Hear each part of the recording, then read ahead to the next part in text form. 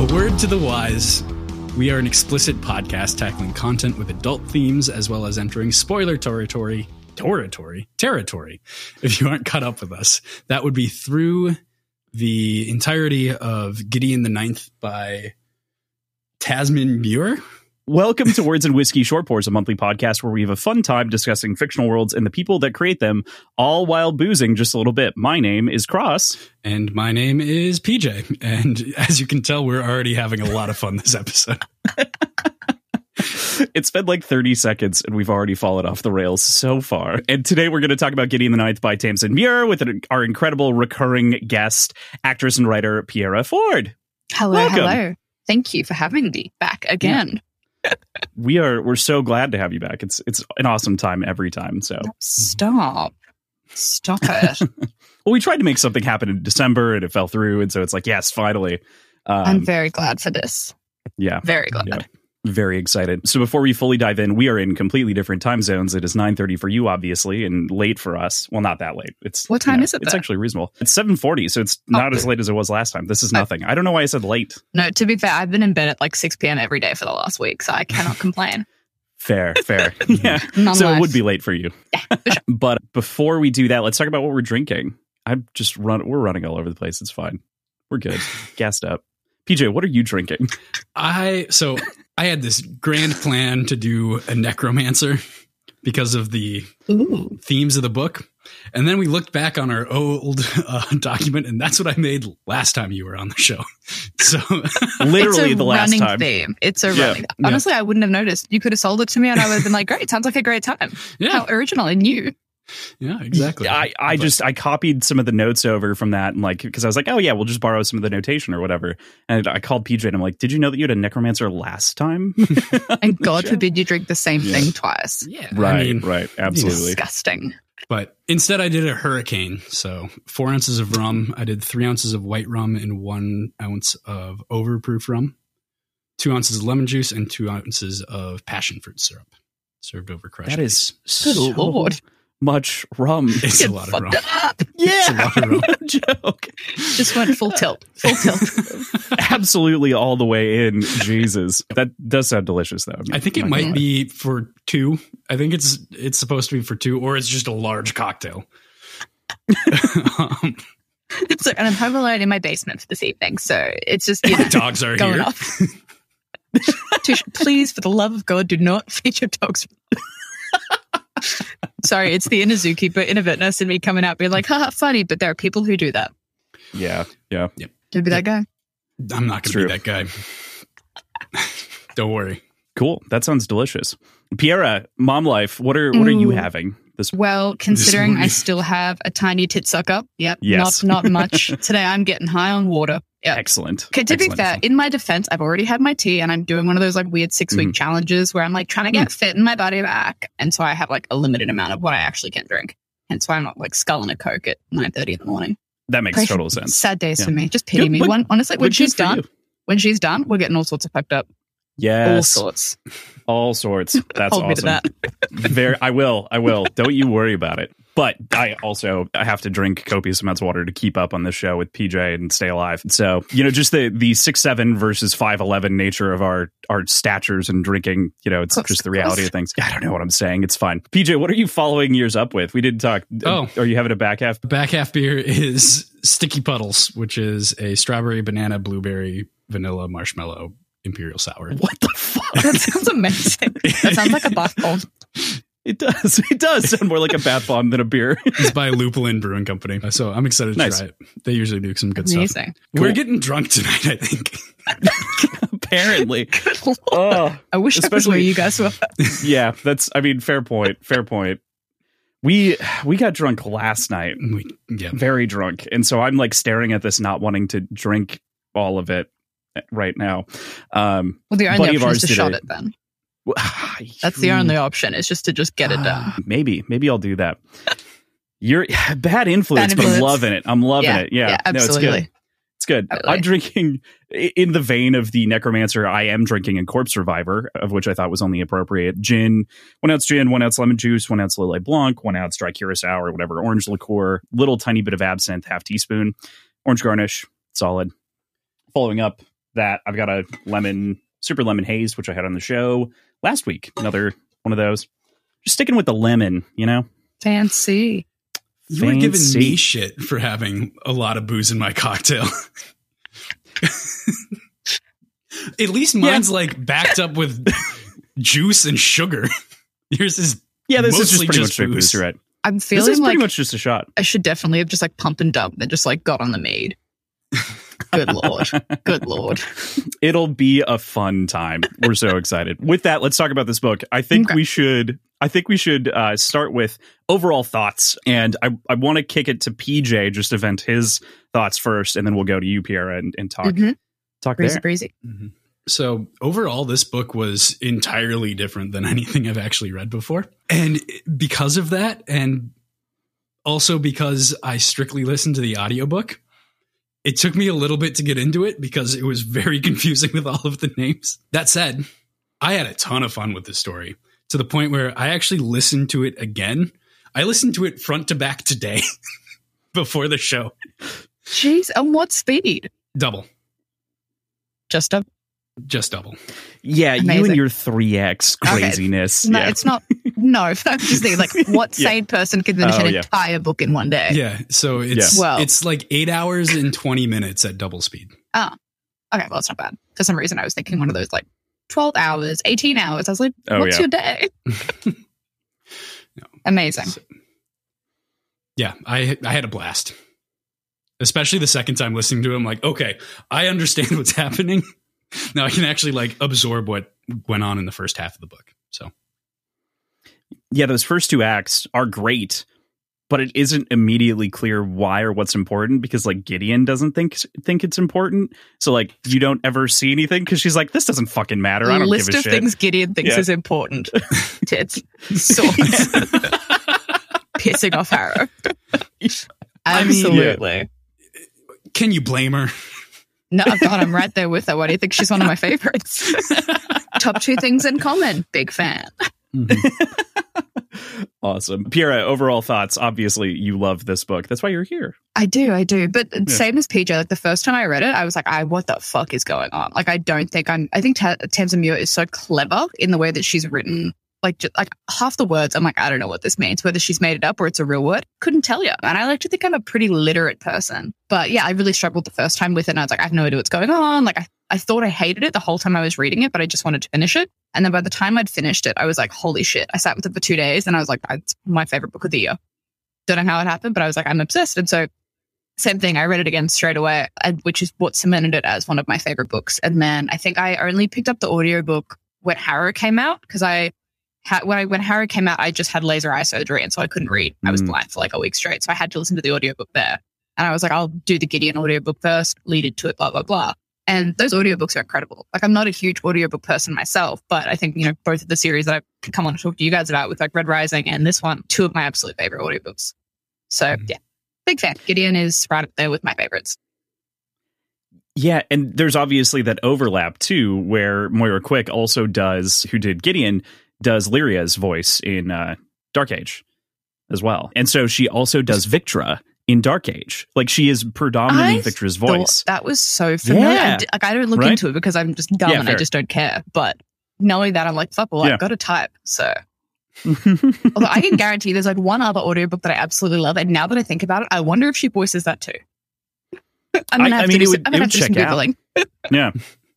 It would definitely check out. No, I totally agree with both of your opinions. I was shocked at first. Obviously, we had agreed because you had been like, let's fucking do. Well, we had talked previously at the end of the last time we were talking. I wasn't, and just I was like we should probably read Gideon. And you were like, yes, absolutely do it. Have me back. And I was like, that sounds great. I'm going to bookmark that idea. And I got into the first act, and I was like, okay. I love the language. I really loved all of the bone language and the use of all of the different bodily functions and cavities and just like really utilizing all of that sort of verbose nature of the story. And then, but it took me a while to get through that first act. And then the initiation of the second act and like all of it just starts to explode. You get the deaths, and then it becomes this locked tomb murder mystery. And yeah. Ugh. At the end, I like my brain blew apart in Act 4. Like, I lost it, and I was like, yes, okay, all right, yeah, man. And one of the most clever things, and I definitely want to talk about this, is that Tamsin Muir is clearly so literally grounded. Like, she is so well read, and literature profuses this whole thing in addition to all of the different like small references. But like, one of the things I keyed on immediately when we get into characters is like Dulcinea, Don Quixote. I was like, oh, so there's something wrong with her. I have to figure out what's wrong with her. Yeah. Oh God. Anyway, so you did a smart boy read. I did like I said, I think through Red Rising as well. Like, I'm not. Yeah. I'm like not into like the classics and like all of that. I said I'm literate, but I don't think I'm like literate-y, fancy, all that sort of shit, which you clearly are. So to me, I'm going in blind. This is a great idea. And then obviously, because I'm so deep in the Locked Tomb fandom, it's probably that and the Red Rising fandoms are probably the only two that I'm like in the discords for, following all the hashtags and like some of those fucking theories. Mind blowing. Like, if you guys aren't already, like, I'm not sure if that's like a thing, but it's a really interesting, fun place to be with, especially theories. So. I like to be caught up before I jump into theories, just because I don't want something to like taint the second book experience. So I've been very careful about that for this, but I, not having a physical copy, I also only listened to it. I didn't realize that there's also, I think, an explainer in the back of the book, I was told, for some of the names, or the little like where the names came from. Yeah, a dramatis personae or whatever it's called. Yeah. But even then, like, there are spoilers in that. And I guess more so for book two. And like, that's the thing. Like, you think you've got book one where you understand book one, and then she goes and gives you book two, which is nothing like book one. And I cannot wait to talk to about book two to you guys, because you're just going to be like, what the fuck was that? And then in theory, book 3 and 4 will also be the same, us getting something completely different. So yeah, very much. It's nice to be able to play in that sandbox of just utter experimentation, which this is, it is a like locked house murder mystery, space opera, necromantic lesbian book. And I love it. I loved kind of the whole, it's like, fuck genre. This is just what it is. I loved that embodiment here. Absolutely. I'm glad you guys liked it. Yeah. It's one of those ones that you either absolutely love it, or you're kind of like, I have no idea what's going on, and therefore I couldn't enjoy it. Yeah. So, okay, here's where we'll jump into this. We obviously announced this ahead of time to a lot of people in our community, our kind of Discord and Patreon and people like that. And it has had wildly mixed reactions among our listeners, which is interesting. More often than not, when everyone's gotten to Act 4 and like the last couple of chapters of Act 4, everyone's opinion has changed. But up until that point, people are like, oh, God, I don't know. I don't know if I can trust your guys' recommendations. And man, I feel like that's pretty widespread. Like, from what my experience as well. I think that makes sense. One of the critiques that stands for a lot of these folks, and I think it's an interesting thing to talk about, is like the dialogue and the choice of using kind of modern references in addition to all of this very, deep romantic.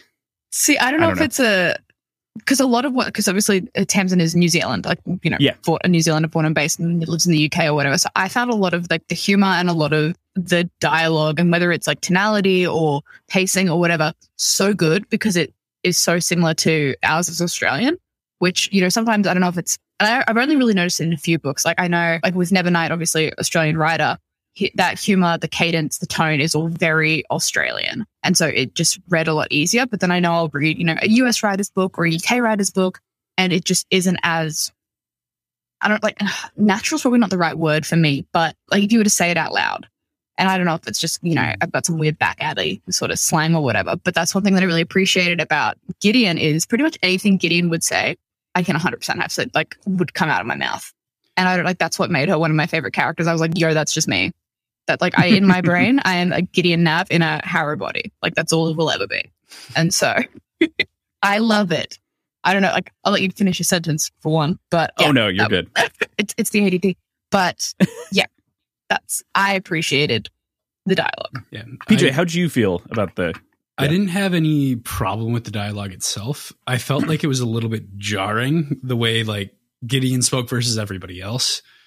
I think my best way to liken it is like an electric guitar with a symphony orchestra.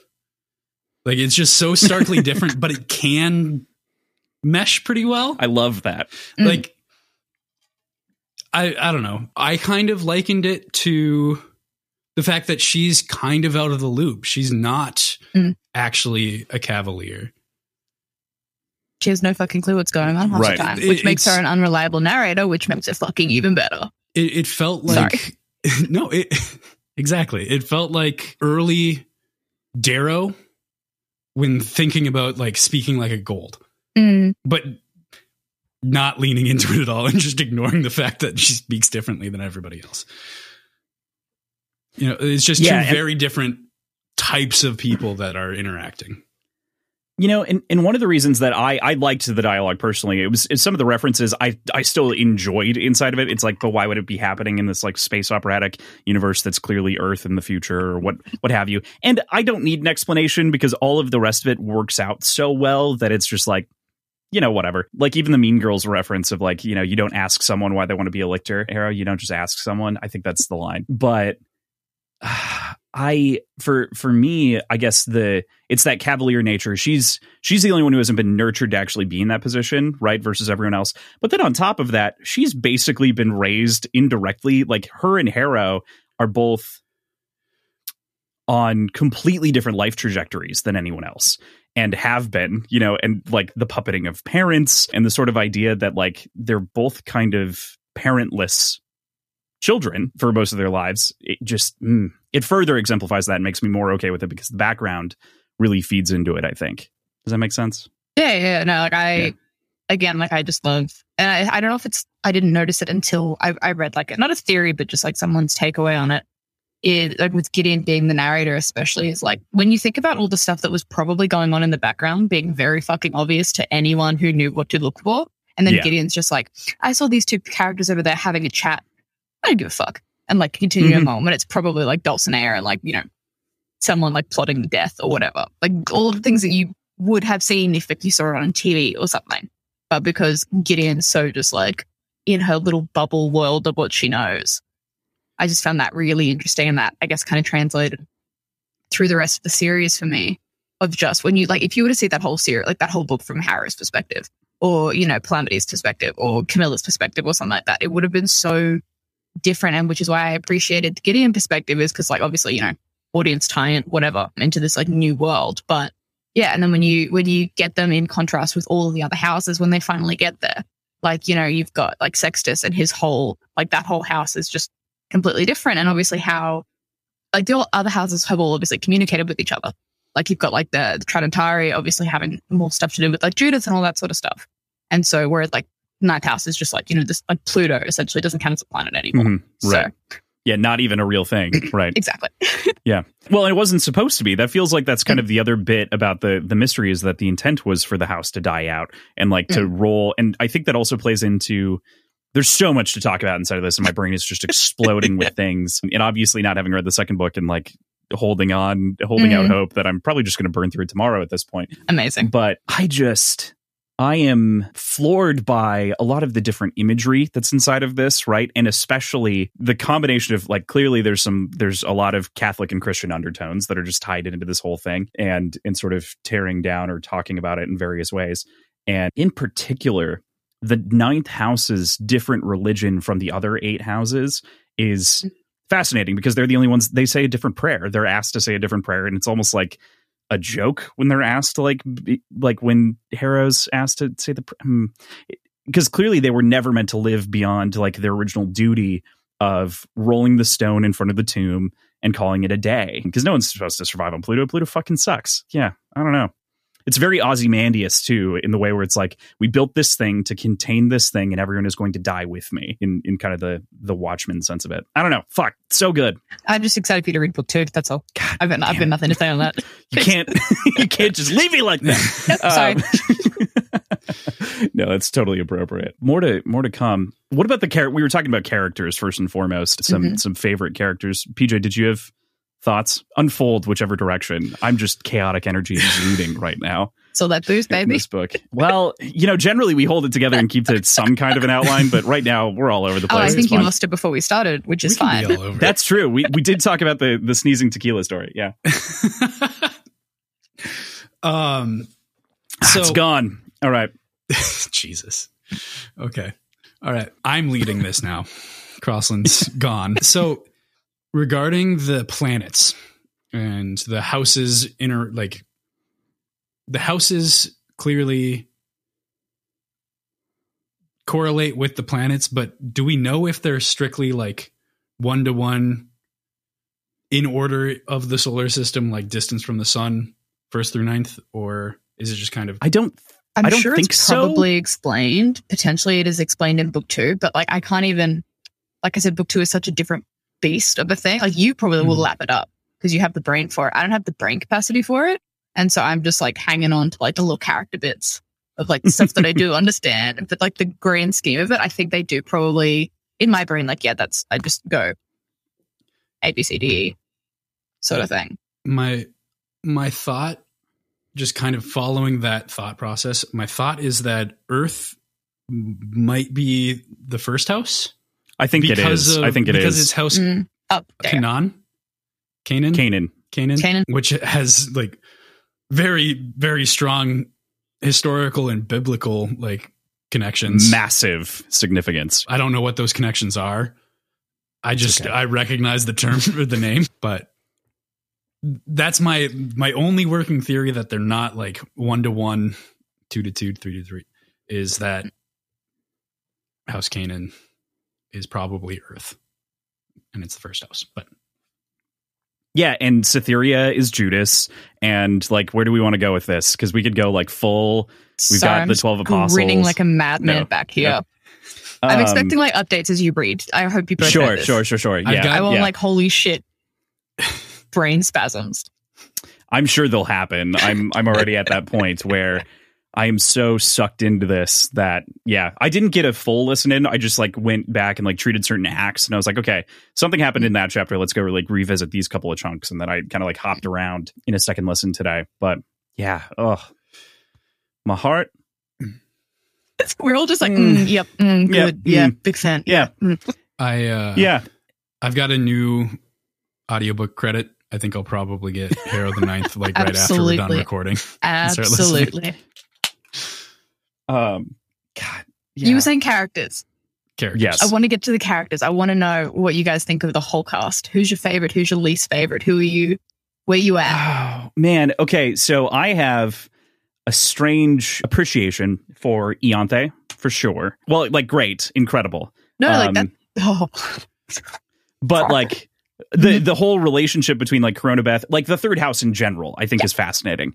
And I think that on top of that, obviously the seventh house isn't that interesting, but at the same time, we don't actually know the seventh house itself, but the characters that came from the seventh house, fascinating. And like the power of lictors, and then obviously the power of Cytherea and Dulcinea, you know, like the whole adoption. We really don't know the seventh house right now as it stands, it feels. Truly. The eighth house sucks, except for, well, Silas sucks, I should say. Column was good. The real MVP. Daddy Magnus was pretty neat until he died. I think Magnus was my favorite. I love. They're like, this is going to be great. We're gonna solve the problem. We're gonna do this together, guys. And he's like a great cook. Immediately murdered. Yeah. I don't know. I really appreciated Magnus. Yeah. Especially in a re-listen. Fuck. Yeah. Yeah. And obviously Harrow and Gideon are incredible. Second house, you know, like the cohort, like it gives you a little bit of a lens into sort of their like militaristic, but like nothing super interesting. But Palamedes was my favorite of the. Oh, Sex Pal, my favorite. Yeah. I love Sex Pal. I love. Yeah, I know. I saw that too. And I was like, I think those two are probably my favorite. Like Camilla, the second Camilla walked on the screen, on the page, I was like, yes. And then like Go Loud Camp, I was like, that's my girl. That's all I need. Big fan. And I don't know if you guys are aware, there are 2 short stories floating around, both free online. I think one's on the Tor website, which is The Mysterious Study of Dr. Sex, which is about the sixth house. And it's a bit of a prequel. And then there's a bridging between what's going on in book 2. So I'd read book 2 first and then read book 2 first and then read the short stories, because they also cover what happens after book 1 between some of the characters.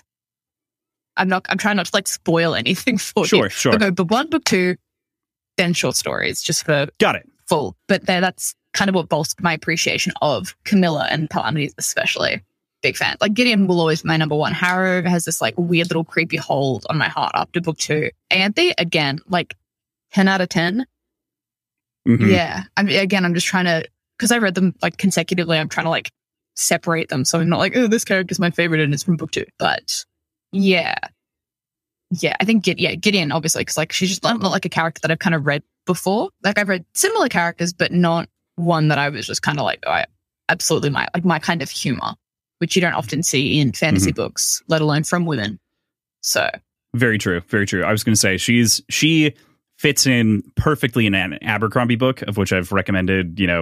Go read Blade itself. You'll fucking like it just does it. It does it right. If anything, again, the recommendation that I have is if like you can't get into the first book, go read the fourth because it's the best book out of the first 6 that I've read. So, and you don't need the context. So anyway, and Monza is Gideon. Gideon is Monza. It's incredible. Yeah. Fuck. So, okay. I feel like I really want to love Teacher, but Teacher felt a little bit half-baked. Yeah. I personally got like nothing apart from like, and your guide to the house, and I'm not going to give you anything or tell you anything. Yeah, and then I'm going to, be important at one point, and then, I get that. I got that. There's a lot of enthusiasm there. It's a very enthusiastic character, but it felt like the least fleshed out of any character that we met. So. What were your favorites, PJ? I listed off the whole cast, which is unfortunate. So, yeah, Magnus, absolutely. I mean, Magnus, barring the ninth house as an answer. Yeah, Magnus. I think I don't know why. I liked the sort of surprise, I guess, and it felt uncharacteristic, but not that uncharacteristic when it's revealed that he's a really good cook. And like it was just a little bit of levity in this pretty heavy like book up to that point, and it's just like, yeah, man, like dinner party, let's go. Even the addendum let's go. At the end of the invitation where he's like, that's a stupid fucking formal like invitation. Just come. It's going to be fun. Like, we'll have a good time. Oh, I did love them. I remember reading their like death and being like, it was one of those deaths that I like had to read like twice because I was like, how did they? And then, because I think it surprised me again, like going into it the first time, not really knowing what to expect. And then for it to kind of flip on its head and become like this like murder mystery Cluedo situation. I was like, all right, here we go. Full steam ahead, which, it was. Something along the lines, there's so many brilliantly written lines, but I think that one was like entangled, like wet dish rags or something like that, or like wet laundry. Wet laundry, I think is what it was. And it's like, whoa. Yeah. Oh, yeah. Whoa. Yeah. And you never want your favorites to die like gruesomely. Like you want them to die like with like a nice slit throat or like a stab to the heart or something like where they're not like totally mangled and, beheaded and sewed back on to a wolf's body or something ridiculous like that. So maybe that does sound pretty awful. Yeah. Maybe it's me. Are you like putting thoughts out for what's going to happen in the 6th book of Red Rising? Because that sounds like, oh no, don't. If that happened, I would throw a book. Like, you think Morningstar was bad with like the thing that we almost thought happened? You would never see me again. You would see me setting fire to the book and doxing Pierce Brown. Won't have it. Absolutely won't have it. Oh man, yes. God, you could see him doing that though. Oh, absolutely. Now that I've said it, I'm scared for me. You literally said it out loud. Yeah, you put that evil. He doesn't listen to world. this, right? Tell me he doesn't listen to this. I can't. I will make no claims one way or the other. Oh Lord. Can I trademark an idea? I don't know. Royalties. Absolutely. You deserve them. And, like you're saying, the sort of like grim death and execution, it plays into like the entirety of this story, right? The magic of the whole thing is death magic. And there's no like counterpoint of like rainbow and butterfly. There's like nothing that's going to be like positive. It's just like, this is what you get. And it's this dark world. And, you don't want these gruesome things to happen to these characters. But the world is also set up where there's not going to be a better way to go out for anyone, it seems. Mm-hmm. It's pretty much just grim. And as far as I could piece it out right now, it feels like we kind of have 3 examples, which is like bone magic, which is like the splinters into skeletons, flesh, which is that flesh bubble that like popped up in near the end of the book, and then spirit, which is like the like channeling channeling move. That feels like those are the 3 forms. Yeah Yeah. I'm just, yeah. Yeah, you're the one who has to play cautious this time, which is Just completely fact-checking. Yeah. That sounds about right. Yep. Mm-hmm. Yep. Cool. Yep. Oh, they don't know that. Okay. Yeah. All right. Pretty Just much. Careful. Yeah. I'm that guy who's like, you should read book 2 and then get back to me. I just forgot how, like, you know, when you read like a series, like all in like one day and you're just like, I don't know where book 1 ended and book 2 started. So, oh yeah, it's just one of them. It's just one of them. Although on what you were saying with the magic, like the thing that threw me that I don't know if it ever got explained. And if it did, I must have missed it because I don't think it was in book 2 either, or at least just in the concept of book 1 is like, the eating Nefarious, like just taking chunks out of him. Like I get it, but I don't get, like, remember when she just like ate a chunk of his hair and was just like gnawing on a finger or like stuff like that. Did you catch that? Did I make that up? No, it's in the book. Fuck off. It's in the book. I know it's in the book. They talk Definitely about how, like, I know what it has to do in terms of like the grand scheme, Lichterhood, yada, yada, yada. yeah, But like it requires, when you it think about felt what happened in more the just end. Yeah. sadism than anything. Like it's not necessary to be that gruesome about it, but why not? Yeah, I just wasn't sure because I think, and correct me if I'm wrong, like the general sentence or the vibe of it was that she like replenished her strength by chewing on his hair, which is like, I'm pretty sure that's not exactly what the context is in the situation. But like, I just make, like, you know, obviously Silas like siphons off a column and all of the links between Cavalier and Necromancer and whatever. I just thought that was a really bizarre way of doing it. And I wanted to like look more into like the Third House, I guess, in that regard. Like you don't see Magnus and Abigail like chewing on chunks of each other just to strengthen her powers or whatever. No, anyway, but you know, you know what I mean? Whoa. Yeah, no. Right. They're married. Who knows? Yeah. True. Anyway, that was just an errant thought that I've always had every time I think about the series. It's like, what was that? Like that sentence, that fever dream of a sentence. Yeah. Part of me, PJ, did you have a thought there? I didn't have an additional thought. It felt Okay. like Not a it single just wasn't, thought. it wasn't necessary to be that gruesome about it, but Yeah. like Maybe it was just a thing that stood out to me. And I was like, gross. Awful. Yeah. Big fan. Yeah, I was also a big fan. I think that if I'm trying to figure out what exactly that was, I think it was later used and is replenishing her power and whatnot. And I think you could probably do it with anyone's flesh. I don't think it's directly the Cav Necro relationship. I think it's more the general Thanergy consumption, because then she does all those flesh things after she eats. So she does the giant flesh bubble, of which I'm imagining she like spits out maybe the chunk or something like that, and then uses that to make the bubble. Yeah, it's got to be repulsive, you know. Again, my little tiny pea brain didn't connect the dots with a lot of like big fancy. And I think I mentioned this to you guys when we were talking about Red Rising. Is there are some things that I really struggle with visually. Like if I can, because a lot when I read, I like, you know, it's like a movie to me, blah blah blah. But there are some things that I'm like, I can't fathom what that would look like. And especially when she's using words like Thanergy and Thalogy and, you know, her especially describing her magic system, and when she's using all the big fancy words for like shin bone or like knuckle. Yeah. She's like, you know, the humerus femoris or whatever the fuck it's called. I struggle with that. And I think maybe I probably just lost it. I think I lost quite a bit in just not being smart enough for it, which is why every time I reread it, I'm like, yes. Quick Google, like, what is the fancy name for elbow? Yeah. So, right. I don't know. I just had this crazy, you said elbow, and I had this crazy mental picture of like, we'll call it fan whatever the hell, fan imagination of like Gideon licking Harrow's elbow and like being like, you can't feel it. I don't know why that came up. It just did. It immediately entered. But like, is that not something to shoot? Absolutely do. And Harrow would be like, what the hell are you doing? And Gideon's like, testing something. I don't know. Just nothing. Just go with it. What are you doing? What are you doing? Yeah, right. Exactly. Fuck, I love Gideon so much. I'm gonna reread it. You've done me. You've got me. Yes. God damn it. Crossland, you mentioned the sort of different forms of magic that are, I don't know. Again.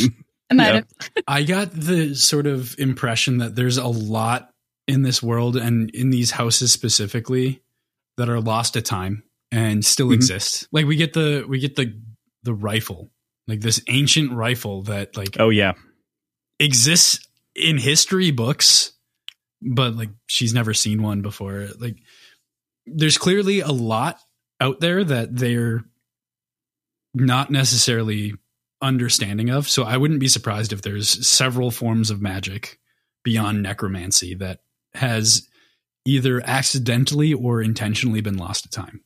I want to get into crazy, stupid theories because we haven't read the second book and Piéra can laugh at us. Would love to hear them. But one of my crazy, stupid theories is that the Emperor committed mass genocide on the solar system in order to achieve immortality and then was able to bring people back with that amount of energy over time. Maybe. This is my best poker face. This is my I'm giving nothing away. I know exactly how I want to answer that, and you will get nothing from me. Absolutely nothing. But maybe not. That just feels like it's one of those things where it feels like the answer to a thing like so if we take the Christian theme and we like spin it on its head, it's sort of like the antithesis in its own way, right? And so as opposed to saving everyone through unity in Christ or what have you, the Christian ideology, this is instead spinning it the opposite way and everyone's saved through death. And then being able to bring life back in a restrained fashion. I don't know. I just see that, but interesting. Oh, thanks. Yeah. Interesting. The poker face. Yes. No comment, yes. as they say. Yeah. That's what I do to PJ all the time whenever he asks me questions in the regular show, like reading Mistborn. And it's always interesting to the point of where we're making a t-shirt that says interesting on it, because that's all I fucking respond with in those moments.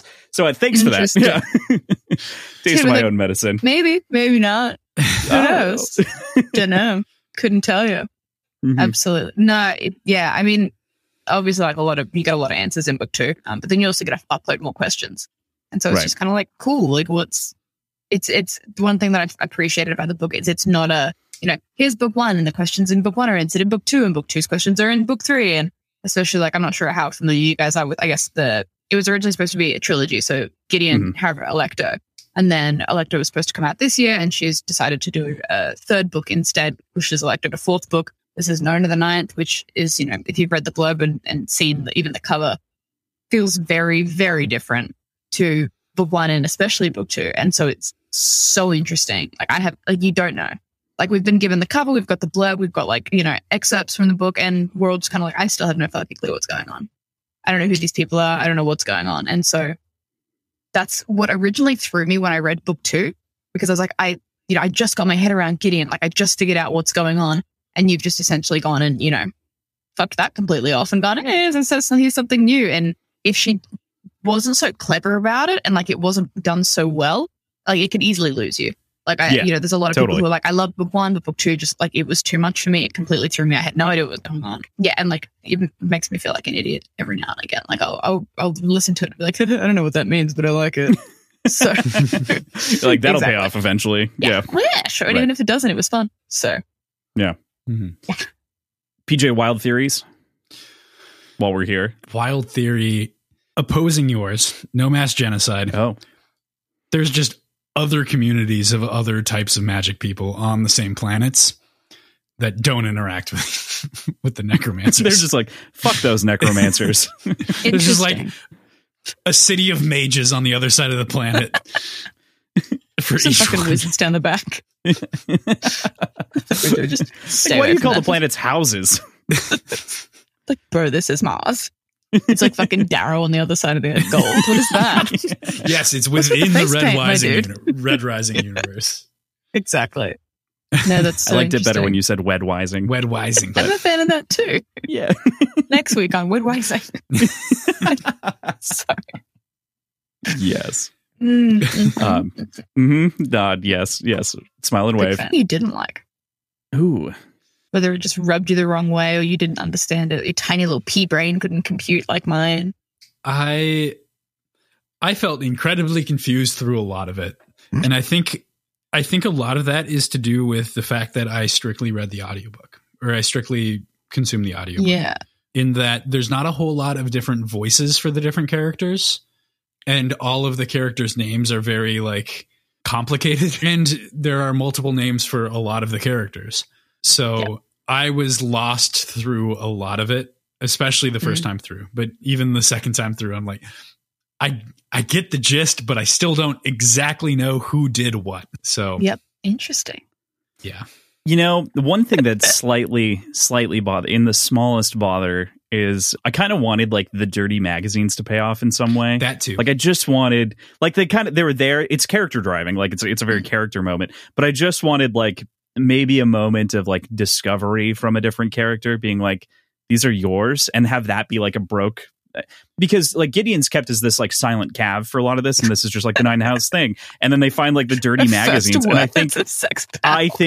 I think that would have been the great way to break it. You know what I mean? Like to have the dirty mags be the thing. Sure. Yeah, it's just it's a minor thing. Other than that, I think it was just that it took a while for me to get into in general. But then once it did, it was like, oh, I can't stop. Like this is a compulsion now. Like I have to keep going. I wish that there was a little bit more tension in the beginning, not the beginning of the book, but the beginning when they're on at the first house between Gideon and Harrow. Because she's there compulsively. Like I wish there was. They get very very friendly very quickly. Yeah, and it doesn't feel earned. Yeah, no, I completely agree when you mentioned it. Yeah, especially because considering the history is they've tried to kill each other a million times, and how deranged is Harrow, knowing that Gideon's trying to escape, gets up at the fucking ass crack of dawn to bury bones into a place that she's like, how constructed that plan was magic to my queer ears. But I agree completely. Like it's the marriage of convenience trope, etc. But it did feel very like, oh, we're in this together at the end of the day, and like. I agree, especially with Harrow, like running off by herself for like the first like 2 weeks or whatever, and Gideon's just like, cool, well, fuck me, right? And after Gideon's like escape plan fails again, Harrow explicitly like straight up says, "Because I fucking hate you." Yeah, and that tension never resolves. Especially when you think about how it ends. Yeah. It doesn't, I don't know. Maybe I'm just, any kind of queer media. I'm like, done, I'll take it. Whatever you give me breadcrumbs, I'll take it. And so I guess maybe it would have been different. I don't know if it was like a male-female sort of pairing or something like that. I wonder, like for me personally, just in that sort of, looking for the romance and it all, that sort of earned loyalty as opposed to,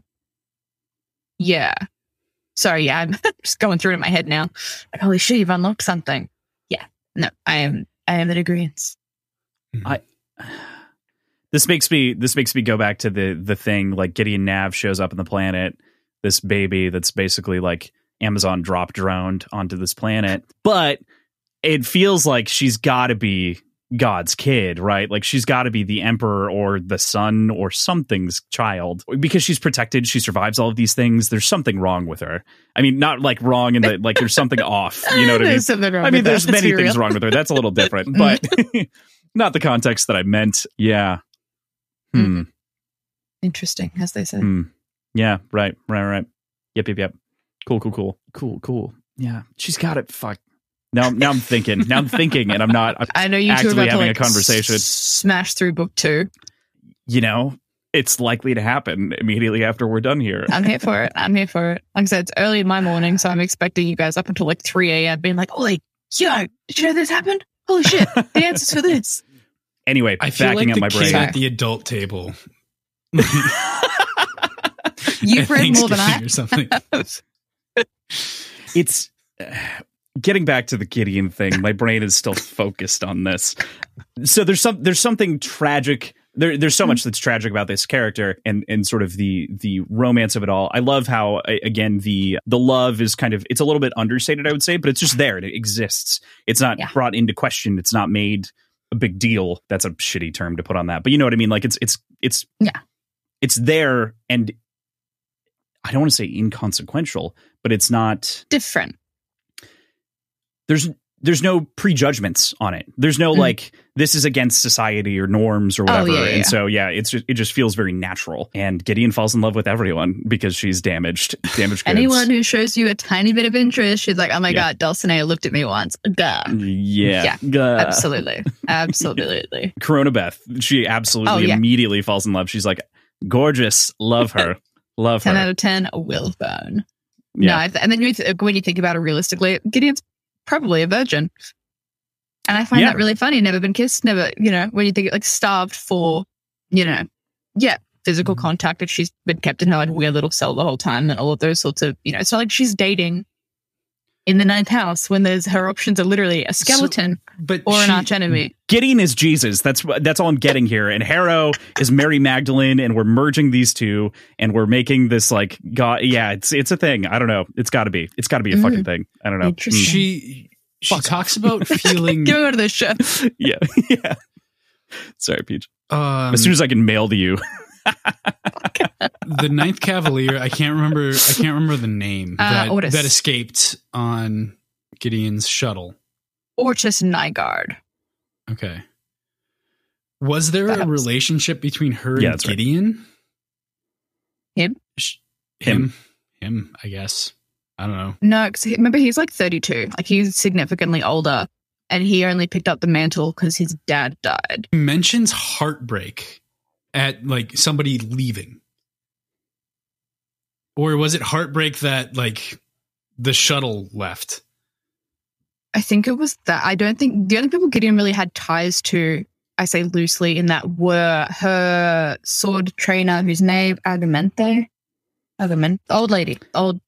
Yeah. One of those that names. Sounds right. Yeah, I can see it in my head. I just can't say it. And the guard guy who she hated, Aglamine Crux. That's Crux. Yeah, right? Those two. Yeah. So I think those are the from what I'm thinking, they're the only two that she really had any kind of contact with.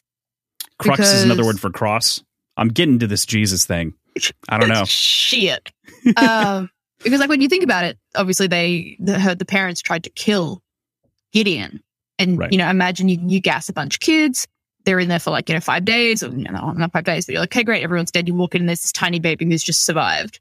It's a miracle. Sort of stuff. Yeah, exactly. And so you're kind of like, well, shit, what do we do with it? Lock it away. Don't let anyone have any contact with it. And even, I can't fuck it. What's the name? Aglamene? It's Aglamene, yeah. Is it? Yeah. I'm trying to remember. And, like even her training Gideon with the sword in general was not a point of contention, but just kind of like, well, what the fuck do I do with it? Like, what do I do with this child? All I know is the sword man, so I'll just fucking let her have the sword. And so, like, I think it was very much we don't know what to do with this child now, as opposed to like, in some, I don't know, some houses, some worlds, this baby comes down from space, survives mass murder. You'd be like, maybe important. We should use this for a soldier. Maybe this should be perhaps angelic. Exactly. Who knows? But instead, we're going to shove it in a box and pretend it doesn't exist because it threatens what we know. Society. Yeah, so I don't think she would have, like, I'm sure she would have known orders, because obviously it says she goes to like the fucking prayer mass shit they have every now and again. So like you would have known who it is, but I don't think there was any sort of relationship with anyone, was the long-winded answer that I was getting to. Yeah. I'm curious by the term heartbreak in that scene. So I don't know. I didn't know how to take it, and it was hard to like go back and like read the context of it again because it's strictly audiobook. Like this, yeah. I wish I had a hard copy of this, which is definitely something that I'm going to be picking up specifically for context before we talk about this next time, as well as for Harrow. Just even to review, they're just moments. That's what's so difficult about doing audio only, of which we don't usually do. It's just it worked out that way this time because we both decided to read it this week and didn't go get it. Yeah. So and it was great. Yeah, I think that the reason that heartbreak is cited there is specific to her sword teacher, because it's the last time that she's going to see her, and that's like the only person that she has a relationship with. Are you talking about when Gideon leaves? Not when orders in his. Peach? I'm talking when she gets caught, when she was about to get on the shuttle. Yeah, and then it's mentioned that the Cavalier got on the shuttle instead and took the shuttle away. It's mentioned. Yeah. It's mentioned that heavy heartbreak that Gideon feels. I think that. I would have read that as that was like her last opportunity to escape, and because now they'll be monitoring the shuttles. She already knew that she had missed that window. It's that somebody else left on the shuttle. Now I'm curious because I didn't catch it. I haven't caught that at all. So this is the first time I'm kind of thinking about it. She was already captive. So it wasn't like she could get on the shuttle. The shuttle was hours gone at that point, I think. Interesting. Yeah, I'm not sure. Yeah, but don't you pine after what could have been, like the freedom that you could have had? You know? Maybe. Yeah, I mean, that's what my automatic thought would have been like. That was supposed to be me, and it's not. And then, they go and blow up anyway. So kind of glad it wasn't. True. Interesting. Interesting. I have to like nerd explode for a brief moment, but like the naming conventions of these characters is genius. Which one did you pick up? So Priam Hark being the King of Troy, obviously, and sort of this like bastion, this walled city that's holding in this holding back a prize of sorts. Protolaus, the first soldier who dies in the Trojan War, that was being my the favorite. skeleton cav. That one's insane. That was my favorite one. I think and Cronobeth is a really interesting one, which is, for me, this was a deep literary thing that I'd been reading recently, but I've been going through like old poetry. And so reading Lord Byron's Childe Harold's Pilgrimage is a book that is dedicated to Ianthe and is about like disenfranchised youth asking and like seeking knighthood and sort of that thing. And so it's interesting because it seems to combine those elements and like show the two sides of this sort of disenfranchised character that is Lord Byron in that moment. So good. God, there are so many direct like biblical references, like Isaac, obviously, among many of the other ones. And we mentioned Dulcinea earlier in Cervantes as Don Quixote, which is huge, her being this imaginary woman. And so I immediately keyed into that and was like, yes, okay, so there's a problem with Suspicious. you. Yeah, suspicious. Genius. A lot of this is just so well constructed that way. Floats everything else. It luxuriates in reread. I wish I was well read enough to like pick up I was on just stuff thinking, like that. I was like, what a big brain you have. with crappy, useless information for the most part, except for in these conversations. I mean, this is the same shit that I didn't pick up on, but really appreciated when you brought them up in our coverage of Red Rising. Like all of these like literary connections and understanding the depth of which these characters and situations are, like where they're born from and where they're weaved from. Understanding that like this is an act of like very, very intentional like love of different literary components. It makes me appreciate authors. Exactly. Yeah, even though right. I don't understand, like I don't know where it's coming from. I didn't catch it, but understanding that it was intentional, and like directed, feels super cool. I read the smallest bit of background too that I think it was the 8th house characters were supposed to be Cain and Abel, but they cut that, or maybe it was no. I think it was the twins and Cronobeth, wasn't it? Yes, you're right. Originally. And then that was rewritten. So yeah, no, I completely agree. Like I said, I don't have the brain. It makes me feel awful when I'm writing things because I'm like, I need a name for something. What if I just smash the keyboard and just see what comes up? And knowing full well that authors like go down this rabbit hole of like, let me use this name from the Trojan War, et cetera, et cetera. And I'm like, I'm dumb. And so I hope that when, for authors, when they have people who catch it and who, appreciate it, acknowledge it, that they're like, cool, I'm not fucking nuts, which is what I'm sure I would be if somebody caught anything that I ever did, like on purpose. Mm-hmm. So, yeah, I feel that as someone who writes as well, as it's like, is anyone ever going to get this? Like, I'm putting in this really interesting, weird niche reference that I love. Is anyone going to understand? But isn't that what writing is? Isn't that what right. writing things in general is? Like, I want to see this. I'm going to write it. It's fucking neat. Cool. Yeah. And obviously, like, this is an accessible story without knowing any of that. But you get like the extra little tidbits. Oh, yeah, for sure. If you kind of, you have it. You almost get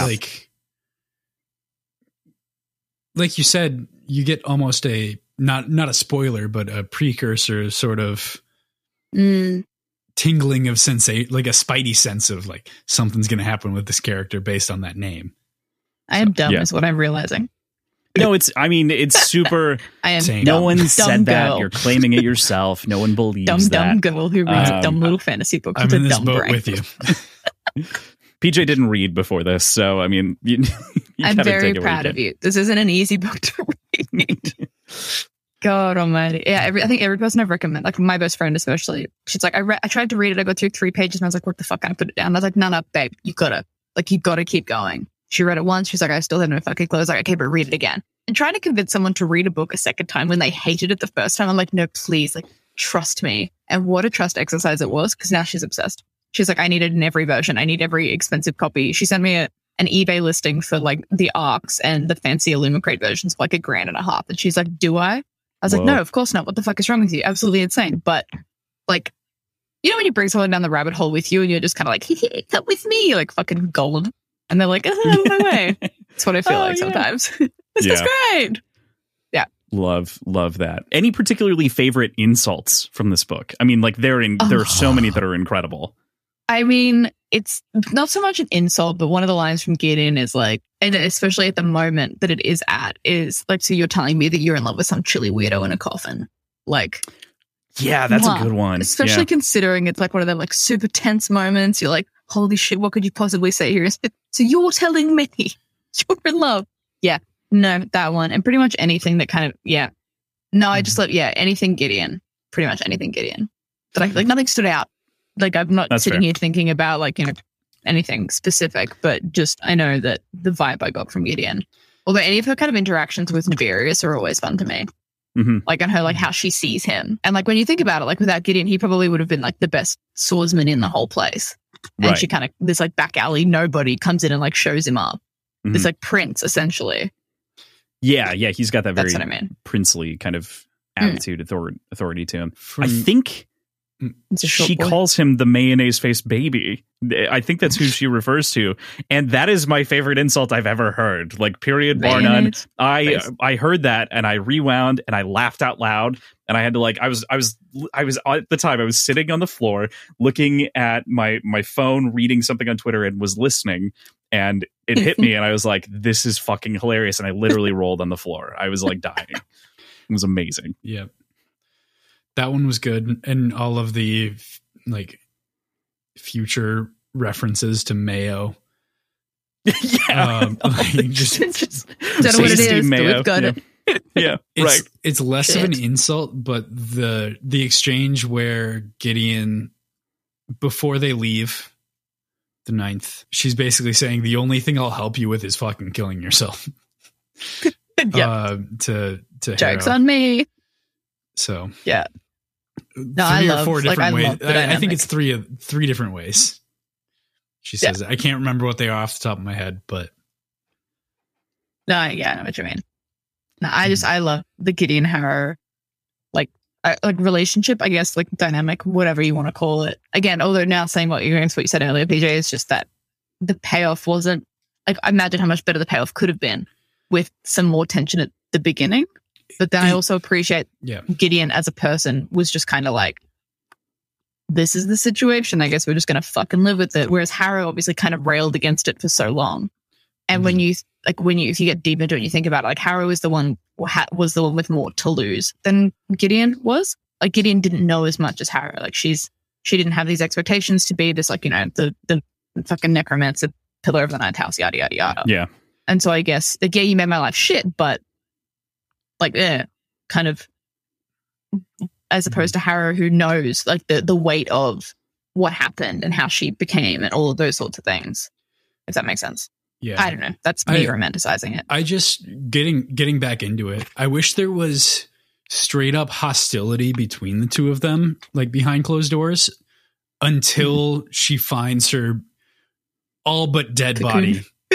Like, I feel like that could have been a really nice point of binding them together. And if she had to like do something to like make sure that she didn't die in that instance. Yeah. Like that could have been a really nice point to shift the dynamic between the two of them. So did you kind of get that sort of payoff when you know how Harrow had to do the test of where she walked through the thing and she was siphoning off Gideon and like, you know, Gideon adopts Nair's arms, all that sort of stuff? Yeah. Like I loved that because that felt like a turning point for Harrow as well. Because, you know, first time he called me Gideon and then passes out. That would have kind of... I didn't... That's what I was thinking about today. I was in the grocery store picking up, like I was going shopping. I was fucking love grocery store book listening stories during that scene. You must look like a lunatic. I was thinking like, why is Gideon so eager to like give herself up for this? Like she's leaning into the siphon at a certain point. And it still didn't feel earned. Lesbians, baby. That's all I can say. All right. Gideon is a classic U-Haul lesbian. Absolutely. U-Haul lesbian? Is that the term? Have you not heard? Oh, I've my never God. heard the term. No. Bless you. Share. So the running, obviously I'm not a lesbian myself, but halfway there is very much, everyone kind of dates everyone's ex. Everyone knows everyone. So if you find someone, you pretty much move in on the second date. And so it's always like, had our first date, second date is me moving in. So there's more to it, but that's, my understanding of the U-Haul lesbian sort of thing. I find Gideon to be a U-Haul lesbian is very much I guess I kind of see that in the Dulcinea and then the Coronabeth thing as well, where she's like a little bit of attention, done, sold. I mean, I'm obsessed. And then, a little more attention for anyone else. Again, I don't know if my experience reading it is different to obviously yours coming, being a queer person who likes queer media, having that sort of stuff makes a huge difference to me. And I guess probably reading into it, romanticizing it a little bit more. And then again, a lot of probably my bias is of like fan theories and how you get on Tumblr. I don't know if you guys are on Tumblr, but Tumblr that is the cesspool that it is. All the things, people like pointing things out. Really bad example was, Tactus and Rogue, like their relationship. I never really like read into it when I read it for the first time. And I was like, whatever. But then, you obviously hear like Rogue had said something, the fact that he was at Tactus's body, blah, blah, blah, blah. Like, and it's something you don't see because it's obviously Dara's point of view. So you don't see it. Anyway, that's just me romanticizing. There's an acknowledgement there that they're bisexual. Yeah. More gays, please. Yeah. Yeah. Right. Essentially. Yeah. Yeah. One thing we haven't touched on at all is Teacher. And Teacher is one of the most fascinating mysteries from this first book of like how he was constructed with like sacrificed souls and is kind of the placeholder for the Emperor here. And the Emperor is like far away in theory. And that's kind of Cirithia's whole thing is like drawing him back in so he can be weakened. Like, I don't what the fuck shit is all of this teasing? No comment. Yeah, right. But Teacher in particular is the one that strikes me and I'm still trying to work out. Yeah. I don't know. You maybe can't comment, Piéra, but PJ, I just don't have any strong thoughts on him. Like, I honestly, until PJ brought it up before, which we have spoken about it. Well, I know, but like we didn't really like, they really kind of like, there was more. There could have been more to him. My like when you said that, my thought was because he was so many things in one that there was no specific. In my little brain, my tiny little pea brain, he's just like a bunch of heads inside a body. And they're like, are all just yelling at each other constantly. And so there's no defined personality because it's just a mishmash of, all of these. So, I mean, again, literally just a thought that I had in passing right then. What if robot, but 50 souls? Yeah. Yeah. Okay. I didn't read into him too much. It was just very much a kind of, I'm here, like I'm the butler in this creepy house to like show you when mealtime is and like give you keys but not really tell you anything. Like you can ask me a direct question and I'll skirt around it and be really fucking annoying. Yeah, we've pointed out that there's like a C-3PO in every book that we've read, and this is our C-3PO, Pretty much, yeah. Yeah. Yeah, no strong feelings on my end. Fair. I want more. I wish the talking piece of him was more personality driven a little bit. I wish there was something more to like really grip me as a character. Yeah, I would agree with that. I don't think that it was. My questions regarding Teacher are less him as a character, more him as an artifact inside of the plot. Like, okay.